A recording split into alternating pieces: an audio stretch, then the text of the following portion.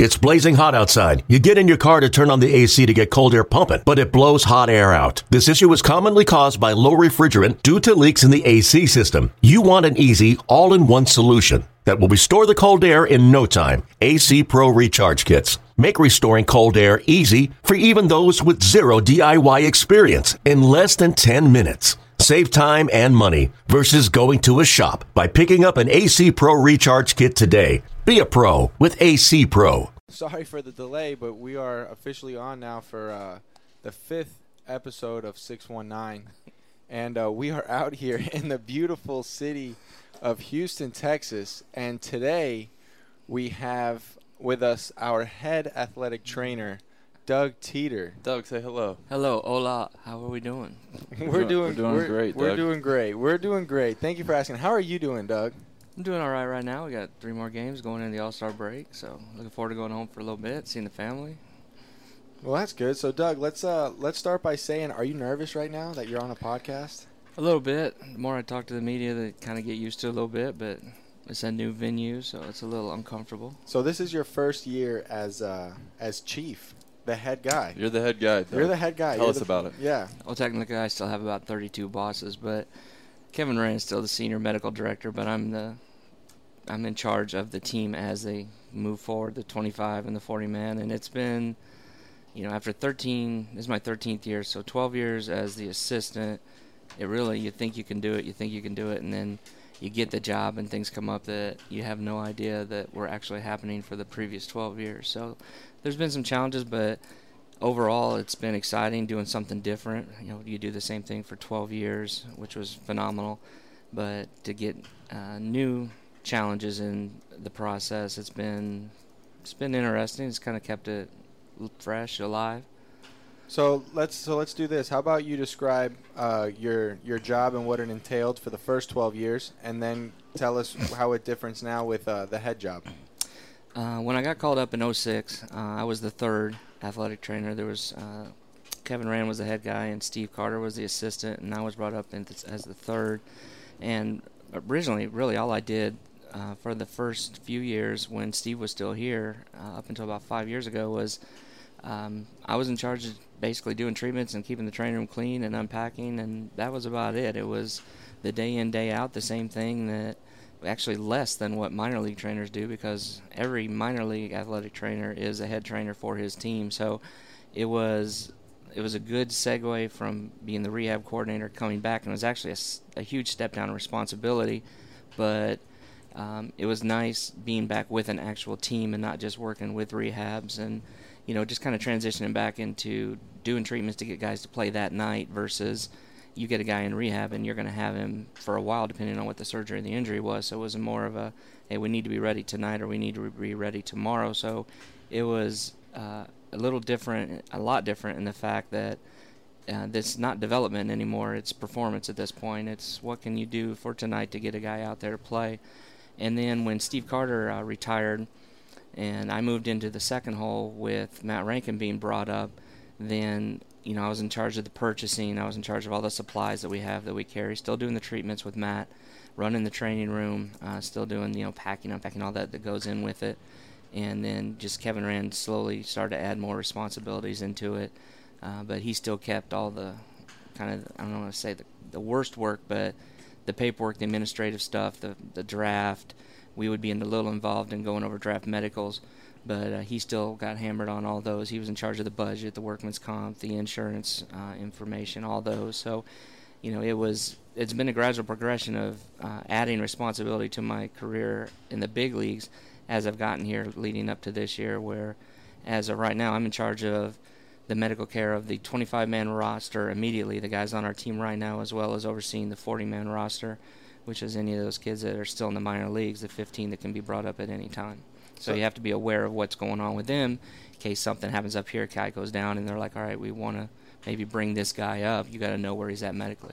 I don't think a lot of people realize how much you do have to look at the draft class each year. Yeah. So talk about that for a little bit. Hold on. Let me just clarify everything for the listeners. So when I say athletic trainer, I don't mean a strength coach, because that was something that confused me in the beginning too. So when A strength coach is the guy in the weight room. Exactly, the guy in the weight room. Yeah. So Doug, a.k.a. Tiny, A.K.A. Teeter. a.k.a. Teet, he's the guy in the training room, and he's the one that keeps us healthy. He's also the one that sets up programs to get guys back on the field when they're dealing with injuries. He's the guy that directs treatment. So, like, let's say I have a sore wrist, I'm going to Doug. He's figuring out what I have and how to attack it. So he's the medical side of baseball. So I just wanted to make that Right. clear. And all it's not like I'm doing all that. And,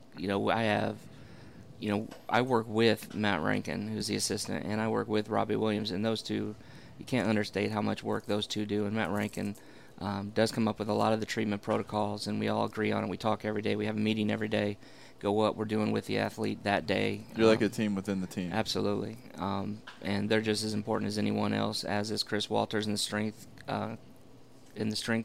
conditioning side with Youssef and Mott.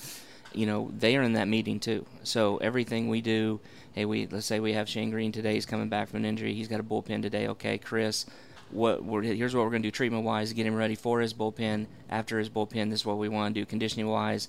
What are your thoughts on him strength program-wise? And so it's all that unit works together. It's not as if I just oversee it and I come up with treatment protocols. Everything is talked about. Everything is agreed upon by the group, and everyone's on the same page.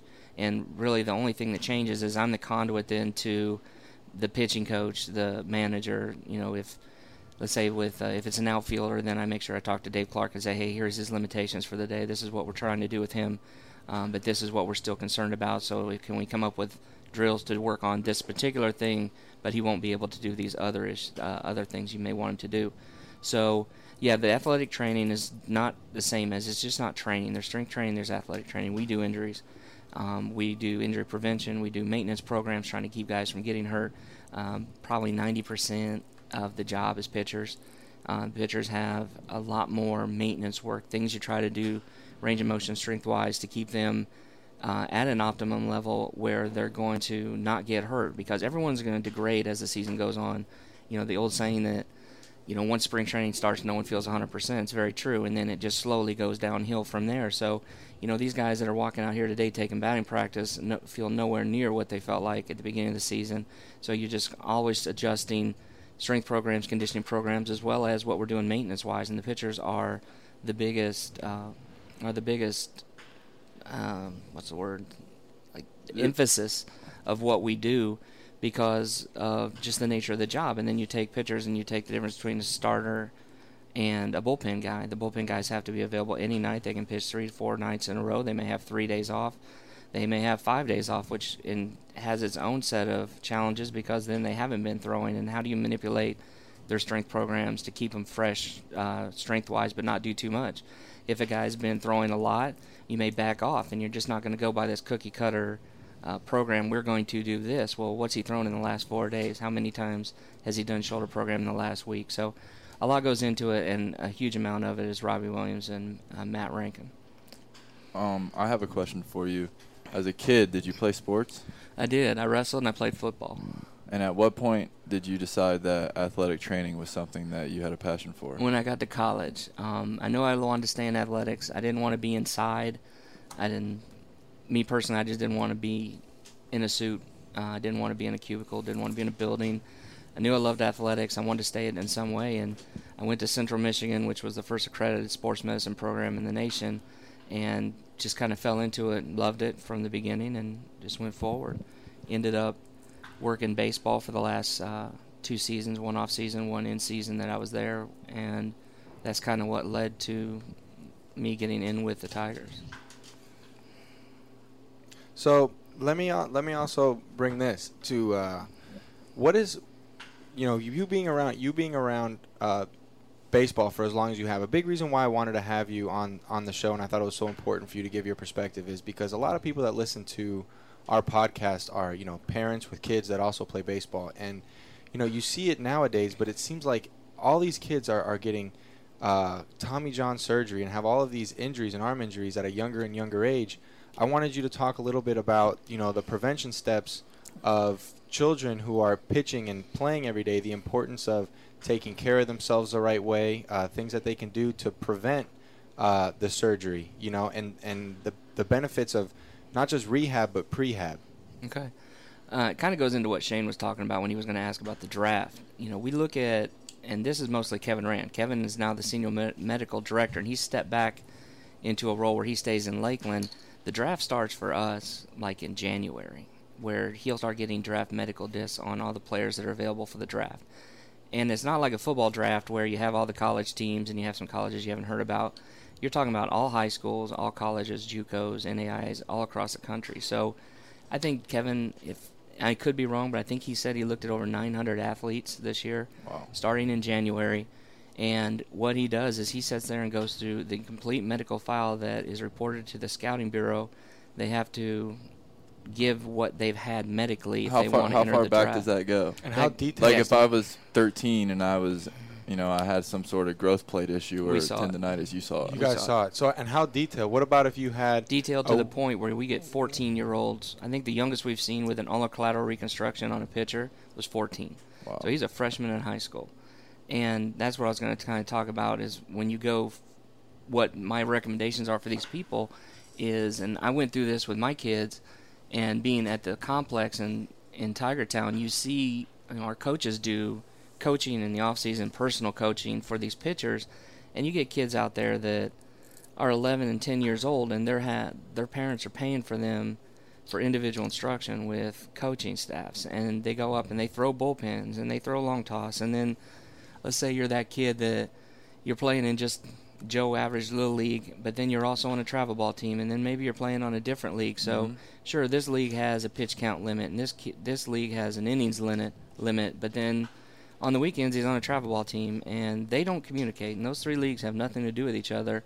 So at the end of the day, the kid's thrown 13 innings, and he's thrown over 100 pitches, and he's 13 years old.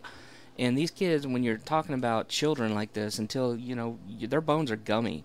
That's why. I was that kid, by the way. Yeah. And apparently to Teeter, your shoulder is still pretty gummy. Thanks, Teet. So these guys, these kids are throwing this much, and their bones are reacting because their growth plates aren't closed, and they're getting torqued, and they're moving, and they're angled different. And you look at some kids that are in high school, and they can't straighten their elbow, past 10 degrees of extension where they have a deficit in their elbow. And then we go to the kid that's 14 that had a reconstruction in his elbow. That's either from too much throwing incorrectly, which is probably goes hand in hand with too much throwing. And then third, throwing curveballs and sliders because he's trying to get outs in a little league or a travel team when he can't, his fastball's not even developed, his changeup, and he's trying to get outs because they want to win. And most kids can't hit a curveball when they're that young. So it's really kind of abusive what happens to these kids as far as the total work. And that's the thing, if anything a parent can take home is think about the total work that your kid's putting in with the throwing, because the way things are now, everything is specialization. So even in high school, when I was in high school in the 80s, we all played three sports. You played a fall, you played a winter, and you played a spring. And there was no spring football. Now with my kids going through it, my oldest son plays football almost year-round. School ended the third week in May. He started lifting for the next season the first week in June. And they just are going through varsity camp right now, which is helmets and shorts, and they're going through plays. They're not hitting full contact, and then August 1st they can start hitting. And so it really never ends. It's year-round now. It is absolutely year-round. And if you allow your child to fall into that, then what kind of person, as far as athletically, are they really? And this was always one of our biggest points with our kids, was to try to get them to play other sports. My kids played soccer, they wrestled, they've played basketball, they've played baseball, and they've played football. And they are not good at any of them but football. But basketball made my kids better at football. That's one thing, man. I wish I played more sports than just baseball. Like looking back on it, when I'm a kid, you just want to kind of hang out with your friends. But I didn't. I played 4 games of soccer when I was little, and then quit in the middle of the 4th game because I was tired of getting kicked in the shins. Yeah, same. I was baseball all the way. I was baseball all the way. I played on my middle school had a volleyball team. I was on that. I mean, you look I at could spike. You look at the athleticism of guys like Jacoby Jones and Nico Goodrum. That's developed through everything, through basketball, football, baseball. That's right. And I ask guys all the time that are in the big leagues, what other sports you play when you're young? And the farther into this we get, when I first started, everyone played a lot of different sports. And now if you ask, I bet 75% of our team only played baseball. Because it's so specialized now. Right. I mean, like, especially like in South Florida, the parks that I played at, you know, like Pembroke Lakes Optimist, Miami Lakes Optimist, where it was pretty much like, you know, a rec league park, those parks are pretty much empty. And you have kids that are now on, like, specialized travel teams as early as the age of 8 years old. Dude, nowadays high school baseball is pretty much irrelevant. These kids are playing on travel ball teams, and they're playing year-round, and they're going to showcases. And, I mean, I would venture to say there's probably kids that are playing travel ball and not even playing for their high school team. So we don't get kids wanting to win anymore. We just get show ponies. But they can swing it. And they're not as athletic, but you're right. They have one skill that they've worked on since they were 10 years old, and they can hit. They can catch. Or they can throw really hard. But the thing is, and let's go back to the 14-year-old with reconstruction. So we're looking at their draft medicals. So we see a kid with 14-year-old UCL reconstruction. Statistics have shown historically that a first reconstruction on average lasts 8 years before you start to see a breakdown and possibly a need for another one. So now that kid's 14. He's a senior now in high school. He's 18. He's halfway through the life of his reconstructed elbow. And now we're going to draft him. So it's a high school kid. Let's say he doesn't want to go to college, wants to come out in the draft. Well, now he's 18 or 19, and when do we see him playing in the big leagues? If this kid isn't one of those elite talent kids where he's going to be in the minor leagues for a year to 2, 3 years, by the time he gets to AA, he's going to need another elbow, as stats have told me. So now what are we going to do? You get a second reconstruction if you want to keep this kid moving, and now those. How long is that rehab process to reconstruct? Everyone thinks that no, because I've done a lot of rehabs on these, and Robbie's done a ton, and we've talked about it a lot. And you always hear, "Oh, they come back in a year. They come back in a year." Well, that's bull. They come back. Yeah, they may be thrown off the mound, and they may be able to throw. They're not game ready really for another 6 months. Probably. Absolutely, it's an 18-month process, and now you put that in the concept of a season. Kid does that. Let's say he does it at the beginning of the season for us, and it's in spring training. He's going to miss that whole year, and then to get his velocity back and to be able to pitch at the same level he was at before and get guys out, you're talking another half season or more going into it, and then they're probably going to send him to winter ball, Arizona, or something like that if he's eligible, and then you're talking about 2 whole years where you've done nothing but try to rehab. Then you're going to have a short off season, come back, and try to be productive the next year when all you've done is work and throw for the last 2 years. And then you got a 142-game season in the minor leagues. Yes. And if they're a high school kid, they've never dealt with anything more than, 30 games in high school? Exactly. So it all adds up, and this is something I wish parents could see how it works, but you really can't unless you know someone that's in the system and you talk to them. And I talk to parents, my friends, all the time and say, look, you know, like I said, my kids played baseball and they weren't great, but there were the kids on there that were good. And having been around baseball my whole professional career, you can see if a kid's got a strong arm compared to others. Those kids stand out. But then they play travel ball. My kids go play 2 other sports. You come back to baseball a year later, and that kid's gotten no better. And all he's done is pound baseball for the last year. And some other kids are going by him because they're more athletic. All of a sudden, the kid who was top-heavy and couldn't move well and his feet weren't working, he went and played basketball. He went and wrestled. He went and did something else. And all of a sudden, he's really athletic, and now he's better than that kid who's done just that one thing. It works for some kids. It worked in your instance, Nick. I mean, it worked for you. It worked for... Well, Nick's one of those kids that can hit. Yeah, Nick can just hit. And it he can do more than just Thanks, hit. Guys. Thanks, but he appreciate can hit. it. But he can definitely hit. When you put it in reference to a pitcher, you know, kids, you can either throw hard or you can't. Right. I'm not going to be able to take a kid that throws 70 miles an hour and make him throw 90. Genetically, he's just not going to be able to do it, no matter how many seasons he plays in a row, how much long toss he does. You can improve mechanics, you can gain some velocity through mechanics and strength in your core and things like that, but you're not going to take a guy who throws mid-70s and he's not going to be a mid-90 guy. So you know if your kid's going to be that kid or not. I don't care how much coaching you get. If he doesn't throw hard, he doesn't throw hard, and he ain't going to make it. Well said. Or develop a knuckleball. Right. Well, but you know what they might be able to do if they were athletic enough is they might be able to play in college and play for, go to college for free, and they may be able for free. Exactly. That was my goal. Exactly. So it's not all about just playing up here and being, at Minute Maid Park right now. It's, there's a ton of kids that go to school and get a college degree for free, or at least partially paid for. That it was successful.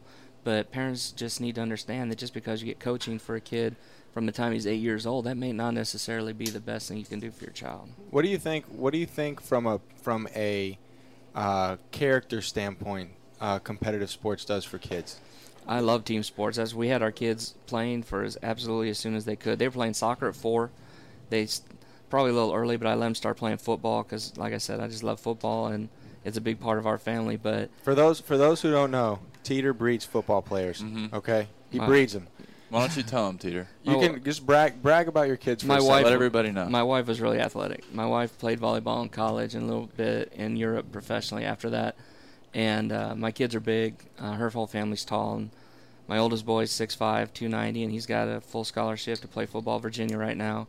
And then my twins are Deacon and Matt are 13, and they're already 6'1", and they're going to be in 8th grade next year. So they I like Deacon and Matt. It's all about my wife's genes. I had no help in that. I just helped get her. You helped with the 6'5" part. Yeah. You helped with the 6'5" part, Teeter. No, I'm 6 foot flat. It takes 2, Teeter. I'm 6 flat, and my kids are already taller than me at 13. So, but what are we talking about?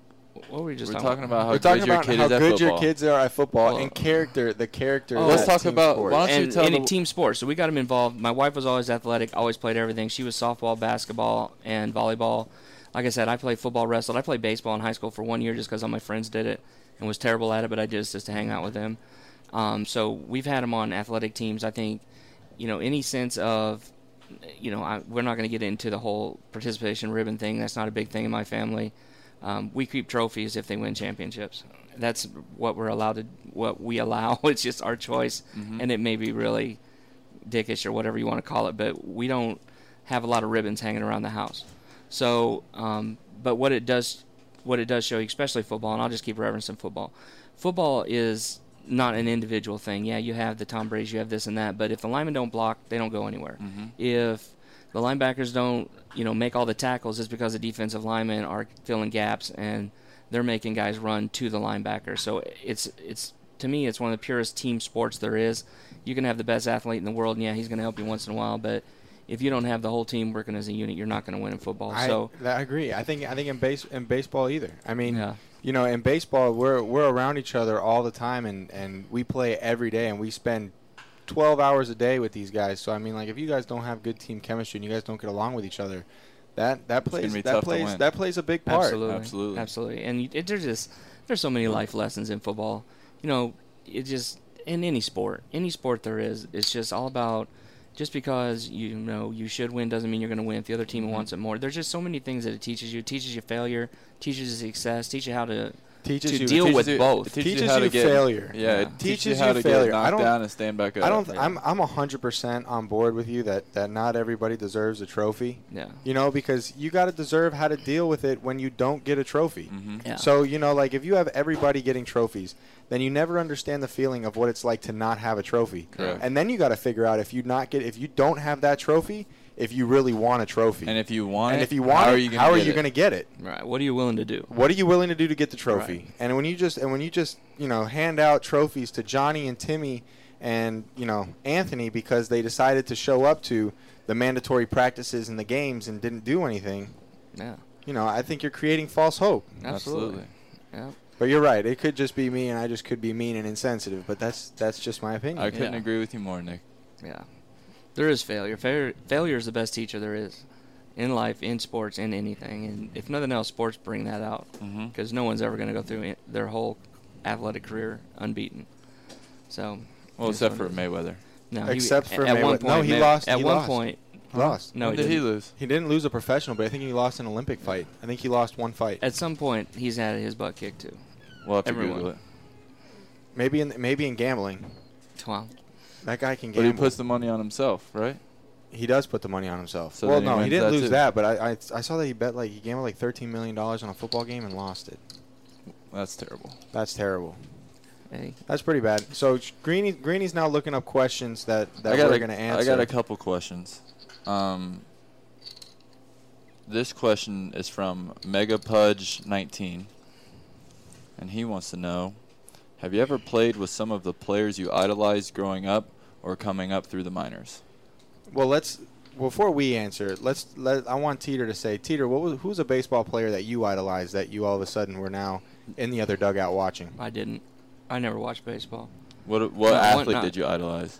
My guys were Deacon Jones, which is why I named one of my sons Deacon. I loved, like I said, I was football, so I watched him. He was my favorite player to watch. Hockey-wise was the other sport I really enjoyed watching was Steve Yzerman, and I did get to meet him.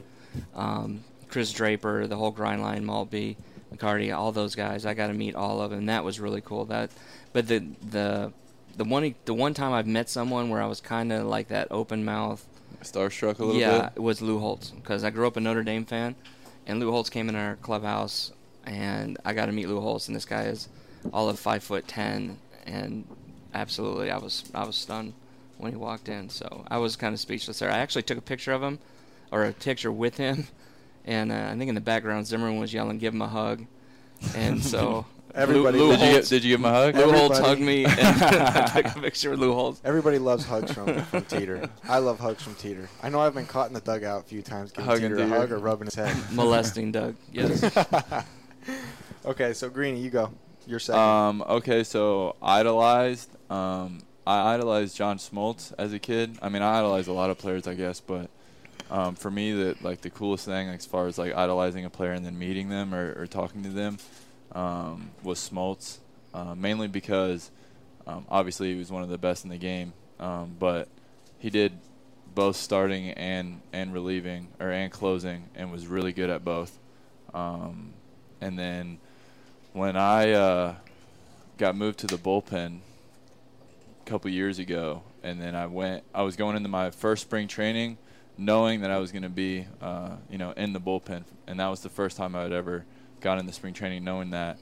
Verlander actually reached out to me because him and Smoltz have a good relationship, and asked me if I would want to talk to him about making that transition from starting to relieving. And I said absolutely. And I had an opportunity to talk to Smoltz on the phone for almost 2 hours probably, just about how to make that transition from starting to relieving, mentally, physically, routine-wise. Things that made it easier for him, made it harder for him, and just kind of talked baseball and life, for a while. So for me, that was kind of a full circle moment to be able to, talk to him and pick his brain a little bit, but also, share my thoughts and, what I felt helped me succeed at the same time. That was a good answer. I didn't know you get to talk. I didn't know you talked to Smoltz for 2 hours. It was amazing. I bet. It was fantastic. Shout out to John Smoltz. Appreciate the help. So I guess, I'll answer it last. So growing up before I was in the big leagues, I guess you could kind of say that I idolized Alex Rodriguez, but I didn't really have a lot of reasons to do that other than just, him being Alex Rodriguez. But once I got in the big leagues and I started to really observe and appreciate how people went about their business, it became more of people like Derek Jeter, for the year that I got to play against him in spring training and against, just the way how he had all the attention but didn't ask for any of the attention, and went about his business the same whether he had the attention or didn't have the attention. I thought that was great. And then also David Price, just the quality of human being that David Price was. You consistently talked to about the relationship that you had with him, but absolutely, just that, when David was here, he already had all the accolades, the All-Star games, the contract and this and that, and he walked around like he didn't have any of that. Like he was a special human, man. He is. He still is. People like that don't change, and he was another person. So I'd say Jeter and DP. I would just like to add the David Price. He has a special relationship with everybody in the clubhouse, and I that's something that from the outside looking in, it's very admirable, for sure. What did you think of DP Teeter when we had him? I liked he was very I don't want to say childlike, but to the point where to him it was still just a game. He had a lot of fun. He didn't get. He didn't get hung up on the business end of it as much. He had a lot of fun, and I generally liked working with David Price a lot. He had a program. He had a set structure, which most guys have. Most of the good people at this point, when they get on a professional baseball team, and and they've had success, it's because they have structure. Mm-hmm. It's because they know what they have to do to get themselves ready, and he didn't miss. I mean, I remember when he clinched a game for us to win the division, the champagne's popping, everything's going on in the clubhouse. He grabs me, he's like, hey, we need to go do my shoulder program. And he was right. He's like, look, we're going on. We're going to have some off days, and we don't even know what the rotation is, but he's like, look, I still got to get my work in. So, we went back in the middle of it, got to work, and he came back out and celebrated. So, guys like that are the ones that have success. You mentioned Jeter, and I remember, I was in the game when they were having the run in the 90s, and they're going to the series, and they're going deep in the playoffs, year in, year out for it seemed like a decade. And that is one of the most amazing things in this game that I've seen, because when I came up, like I said, it was 06, so, I was in the World Series. I was as fortunate as you could get timing-wise. And it was World Series. We went to some ALCSs, consecutively, division series.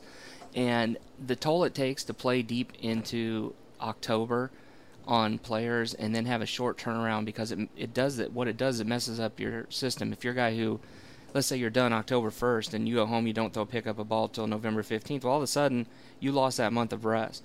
And for what they did for that many years, and to be able, the pitchers especially, to make adjustments to their programs year in, year out and not fall off, because you see, it doesn't hit you like the first year. It wasn't 07 where everyone was tired. It was the second year. Mm-hmm. It was 08 is when everyone was just dragging. And so it's kind of amazing what they did, for so long, and how they adjusted basically to a month less rest and recovery every year for almost 10 years, and we're still be able to play at the highest level year in, year out. I heard something that Derek Jeter has over 200 postseason hits. That's over a whole season of hits in the playoffs. Yeah, that's incredible. Yeah. That's nuts. And then once you get to the playoffs, Kevin Rand told me this, and he was right. It's like by the time you get to October, everyone's hurting. Everyone's sore. Everyone's hurting now. It's mid-season. Everyone's got something they're battling through to play every day. Mm-hmm. Now you take that to the end of the year, and then you add to once you get to October, and it's really whose guys can deal with what they've got the best and rebound. Mm-hmm. And the other thing about the playoffs is it throws everyone's schedule off, because it's not there's a media thing to do here, there's a whole media day, and then there's all these other events that you have to do that you have to be responsible for. The interviews go up by 10 for everyone, and to try to keep some normalcy to your routine, it's like I said, it's impressive when teams can do it in, year out, just knowing what it takes for guys to do it. Just a few times I've seen it. All right, Greeny, next question, or you want to ask something? Well, hopefully we get an opportunity to live that life. Yeah, absolutely, and have a chance to to deal with that. You just got to continue with the growth in the process, man. Just know that these growing pains and this, these lulls are just all part of it. It's all part of it, The Tigers had 13 straight losing seasons leading into 06 when they finally made it. And then they had a decade of just really good play and really good ball, including 2 World Series. So, it is a process. There is no 2-year turnaround. We're going to rebuild for 2 years. It's a process of getting the right guys. And the thing is, just because you draft or trade for a guy who's in A-ball, the fans got to remember this doesn't automatically mean that this guy is going to come 2-3 years. Yeah, he's going to have injuries. He's going to have things happen in the minor leagues. He's going to have his own process. Yeah. The minor league baseball is the best weeding out process on earth, because oh my God, that's the truth. You can have a phenom who's throwing 100 miles an hour in college, and you just never hear of him again.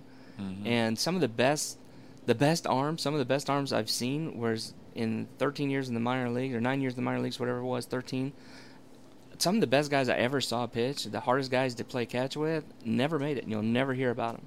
Like, guys will ask me some of the strongest arms I've seen, you've never heard of them. Mm-hmm. And it's amazing the process of getting through minor leagues to this point it's unbelievable. Why do you think the minor leagues are so difficult? Because, like you guys brought up earlier, first of all, in college, what do you play? You have a Wednesday starter. Yeah, you have Wednesdays, you have the weekends. Now you're playing every day. Now you're traveling. Now you're playing, let's say it's Lakeland, you're playing a night game where it's 85 degrees and 80% humidity, and you got 15 fans in the stands, and they're your family. And it's not, it's sometimes it can just the mental toughness, how it can wear you down, let alone the physical breakdown that you have, that you're still in A-ball, and then all of a sudden take into a factor you're an outfielder and you see this other outfielder get called up before you, because maybe they see him as a higher prospect, but you got better numbers. Mm-hmm. Now take that into consideration, what that does to you mentally. So it's not just physical. It's can these kids who have not played every day all of a sudden play 142 games or 144 games? Can they everyone was the best person on their team. They were the best player on their team in high school and college. And now they're playing on a team where everyone else was the best player. And they're playing against teams that were the best players. And not just physically and skill-wise, you have to deal with that, but all of a sudden mentally too. Mm-hmm. So there's a lot of things that go into it that no one really knows about when they say, well, why isn't this guy progressing? Why haven't we seen this phenom draft pick that we had? There's a reason that, we take 40 guys in a draft. We don't get those 40 guys don't make the big leagues for a reason. A successful draft, I couldn't tell you the numbers of how many you want to make it. You obviously want them all, but God, if you get 10 guys that get any time at all in the big leagues out of a draft of 40, that's a pretty good draft. Yeah. And that's quarter. Yeah. 1 quarter. So again, get your college degree if you can. You have a Ryan, college are you degree, listening? Nick? I hope my little brother's listening right now. Ryan, you hear that? Nick, do you have a college degree? No, I don't have a college degre, but I have a bobblehead. Yeah, okay. But I have a bobblehead. Nick was that guy that was moving because he was a prospect sometimes. I don't have a college degree either, but Teeter's got one. So we got 1 college degree on the podcast today. Right, okay, so I'm gonna. This one's gonna spark a conversation that we're probably gonna have to cut short because we could talk about it forever. Okay. Okay. This question is from TK Rose 07. Do you like the changes analytics have brought to the game? Oh. Nick, would you like to handle this one? No. I personally don't. You don't want to talk about it. Well, I mean, here's the thing. What analytics? You do want to talk about it. I'll talk about it. Well, let's talk about it. So what are the like? Give me an example. So Shifts. Shifts. And that's that. Okay, shifts. Sure. If you want to sit and you want to talk about, if you look at like this guy hits the ball majority here, so yes, in that sense, like shifts, I don't mind. You don't mind because shifts. that's part of the game. It is part of the game. Correct. Where I start having a little bit of an issue is like analytic stats like WAR. Okay. Like wins above replacement. Wins above replacement. Because here's my question. Who are you getting replaced by? Well, that's a good question. Exactly. And you're going to have to ask the computer. So apparently it's wins above replacement, and it's wins above replacement by a AA player. Mm-hmm. Right? Well, what kind of AA player? Is it a AA player who's a AA veteran, right, who is just a roster filler? Is it a AA prospect? Is it Acuna, right, in AA? What kind of AA player is it? What kind of park is that AA park? Right. What kind of pitching is that AA player used to facing? Is that AA player a shortstop? Does that AA player know that Matt Boyd throws his changeup a lot to right-handers and they're behind in the count? And does that AA player play against Mike Trout long enough to realize that he stays on his changeup pretty well? Mm-hmm. So, he's going to move in the hole to get this line shot one hop to turn the double play to strand the guy at third base. Mm-hmm. How do you over the course of 162 games allow that stat to hold water and then let that stat go into arbitration, which affects salaries? Because they have algorithms. Math doesn't lie. Math doesn't lie, Nick. Well, what's your WAR? I don't know. You don't know. My WAR. Do you know his WAR? I don't know his WAR. I can Google it. Should I Google it? You can Google it. I'll Google it right now. Nicholas Castellanos. That's my issue. And here's the thing. They're going to say that they have these computers that have all of these algorithms and these things to plug in and whatnot. That sounds a lot like me of people who try to hide the stock market from the average Joe and say it's just too complicated for normal people to understand. Well, how about this? How about show us? Well, let me ask you this. How about show us? So you have the shift. You see players with a shift, and we just got done playing in Tampa where at one point I looked over and their entire infield seemed like it was between second and third. Mm-hmm. Okay? Baseball players in MLB are the best players in the world. Mm-hmm. Okay, so statistically, numbers-wise, this is telling them he's going to hit the ball over here. Mm-hmm. He has the highest evaluation of us getting him out is to put our players here. Well, this game, all you've ever hear about is a game of adjustments, right?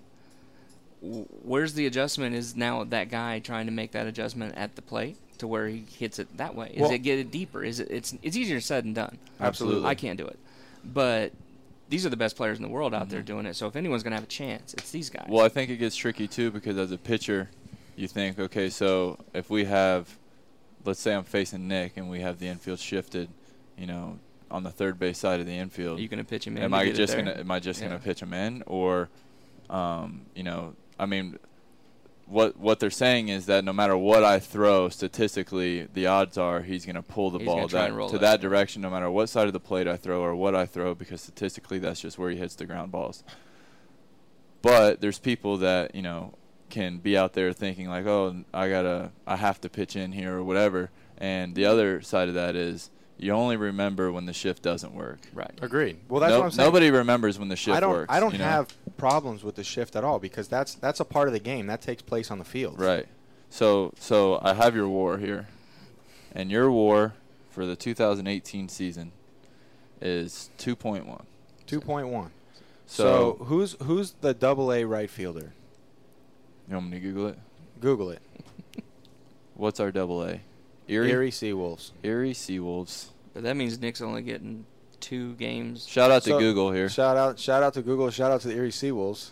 So we're gonna look up our AA Erie roster, and statistically, that the Tigers would have only won, or would have only won 2.1 more games with me in the lineup playing right field than our AA right fielder. Shout out to him. The year you're having, shout out to him. Our right fielder is he's pretty getting good. it done. Okay, so. Well, I think Cam Gibson he just got called up. He's got 10 games. Shout out to Gibby. Shout out Gibby. to Cam Gibson. Okay. Daz just kind of got called up too, right? He's only got 21 games, but he's hitting .299. And is amazingly athletic. He's a center fielder, though. He's a center fielder. Yeah. You want to attempt that first name there? Hurlis Rodriguez. Hurlis Rodriguez. How many games does he have? 15. This isn't going so good. Danny Woodrow. This is bad preparation. So he's got 46 games. Okay, perfect. He's hitting .304. Good for Danny Woodrow. Danny Woodrow. He's got 168 at bats. So he has like a third of a season worth of at bats. Yes. 500's a lot in the minor leagues. Yeah. And his OPS is 754. So if we put him in for you, we only win 2 more, or we only lose 2.1 more games. With you, we win 2.1. With me, over the course of the season, we only win 2.1 more games. Same thing, like if you take out Jose Iglesias and you put that guy in, right? You know, the shortstop in AA, right? You know, I mean, you just got to know there's a lot of question marks that I'm not. And here's the thing: if they come out and they prove to me 100% that is correct, I'd say, wow, man, this is great, and you guys should continue to use this. I just think there's a lot of holes in the idea of being replaced by a AA player. Right. It's tough to grasp. It's tough. It's just tough to grasp. It's tough to grasp. You know. It's tough to grasp. Well, that's enough on analytics. I think we're going to get in trouble. We're going to get in trouble if we keep on talking about analytics. Well, we're not talking bad about it, really. Right? I guess we just want to know more. You know. Well, I honestly, I don't even know. Well, had you never told me what WAR was, I wouldn't have known. And that's the thing. In spring training, I asked Harold Reynolds. I said, Harold, how do they come up with WAR? And he goes, I have no idea. That's a problem. That's a problem that one of the hosts on MLB Network has no idea how you come up with WAR, and none of the players inside the locker room knows how you come up with WAR, and it's taken into your arbitration cases, and it's affecting salaries. That's like saying the NBA, your WAR is somebody who gets replaced in the Eastern League, you know, comes over and it's going to start affecting salaries. That would never be allowed in the NBA. You know, and I just think that we have to do a good job of it. We have to do a better job of understanding exactly what it is and not just being so accepting of it. Right. That's it, you know? And I know what ERA is. Exactly. You know what RBIs are. I know what batting average is. You know what doubles are. You know what runs produced are. While we're talking about runs produced. Go ahead. Let's talk about M. Ford McLean's question, which is, does Nick feel snubbed by the All-Star voting? And how do you both feel about Blake Snell of the Rays' response to being snubbed? Well, Blake Snell's response, I can't answer for him. Although I will say that it's obvious that he's an all-star, and everybody that wears a major league uniform and plays the game of baseball understands that he's an all-star. And as for me, I'm going to quote Big Game James Shields. And if you don't like it, pitch better. You don't pitch, Nicholas. Well, but you obviously can see where I'm applying that to. So I'll just answer the question for you then. I think that you should be an all-star, but I think that Snell should also be an all-star. And I think that the fans should have less of an influence on who an all-star is because the numbers speak for themselves. The fans voting makes it more who's the most popular, not who's having the best year. So it's who's the most, so it's the popular game. Well, I don't know that. I don't know that for a fact. I'm just saying that, like, it should just be based on the numbers. There shouldn't be, like, a vote. It should just be who's the best. What do you think, Teeter? I think that the size of the market of the team has a lot to do with it. Absolutely. And obviously, L.A., New York, they're going to get bigger fan voting. Absolutely. So some people that may not be as deserving numbers-wise in those cities make it ahead of guys in smaller markets. And I think everyone in baseball knows who should and shouldn't be an all-star. Mm-hmm. You talk about pitch better. I don't know if Snell could have pitched better. No, he doesn't pitch better. Ridiculous. I was talking about Big Game James for me. I get it, but what I'm saying is I think that the All-Star Game's for the fans. That's what it's for. They should have a vote. I don't know how you skew that to that, but the All-Star Game is about recognizing the players who have had the best first halves, but it's also about the players celebrating the game of baseball at the midpoint of the season and the fans as well. Yeah, it's this whole sport. This is entertainment. This is for the fans. So then it shouldn't affect people's pay or salary. I agree with that point. Well, because it does. Of course it does. Because when you go into these meetings and you start putting together your resume to get your contract, an all-star game is a huge stamp to have. Of course it is. But you can't lose sight of the fact either that this game is all about the fans. Well, without the fans, we don't make money. The same thing. Absolutely. So who's But let me ask you this question. Shouldn't the fans know who Blake Snell is or who Nick Castellanos is? I think people regionally know who Blake Snell is. I think anyone who's faced him I play baseball, and I had no idea that he was leading the league in ERA. Passionate. I had no idea that he was leading the league in ERA, and that's my fault. I didn't. But if you're a Rays fan, or if I play the game, and I don't know, how are the fans going to know? That's your fault. Because here's the thing. Because it's MLB Network. It's MLB Network. Yeah, it's not Players Network. Right. I don't know, man. I'm just saying, like, this guy's pitching against the Yankees and the Red Sox. You know what, though? There may be fans. I'm not saying that the fans for the Red Sox and the Yankees are going to, but they know who Blake Snell is because he shoved against them. Yeah. So they know, too. So there are people out there. You just don't have to be from, Southeast to know who Blake Snell is. They didn't vote for Blake because they voted for the Red Sox players. And maybe that system needs to be altered a little bit, yes. But I don't think you want to get away from that. You got to have the fans involved, you're right, because the without them there isn't any of us. But there should just be a little bit better of a system to make sure that the guys that play the best are rewarded for playing the best. All right, so we gotta start wrapping up because Teeter's got to get back into the training room. So let's do Teeter's two-strike approach. Do you have a two-strike approach question? I'll just ask him a question, and you can give us your two-strike approach about it. For players like myself that have a decent relationship with you, how do you deal with guys like me when they're on the DL compared to when they're not on the DL? Well, that's really relevant here lately, isn't it? Yes. For a player like you, the way everyone responds differently to being hurt. Some guys are all in. Some guys fight the system a little bit. Some people, it's always the worst point you're at right there, so no one's in a good mood about it. You respond individually. I know with you, it's best not to talk to you and stay away because you do what we ask you to do. I just am not going to sit there and talk to you more and more about it. I'm going to sit there and quietly watch you do your work and say, hey, how you doing at the end of the day? If you tell me I'm great, let's pitch. And then I'm going to probably talk to you for the rest of the day till you're off the DL. Perfect. So we're all good today. We're all good today. Well, yeah, we're good today because you're not on the DL. We're great But today. when Shane's on the DL, he gets frustrated. I get a little frustrated. And we'll wrap it up by saying, look, when life throws you curveballs, don't get frustrated. Just don't swing at them. Until next time. Teeter, thank you so much for stepping out of the training room and trying to give everybody your perspective on the training room. It was fun. Thank you. All right, guys. See ya. Until next time, have a good one.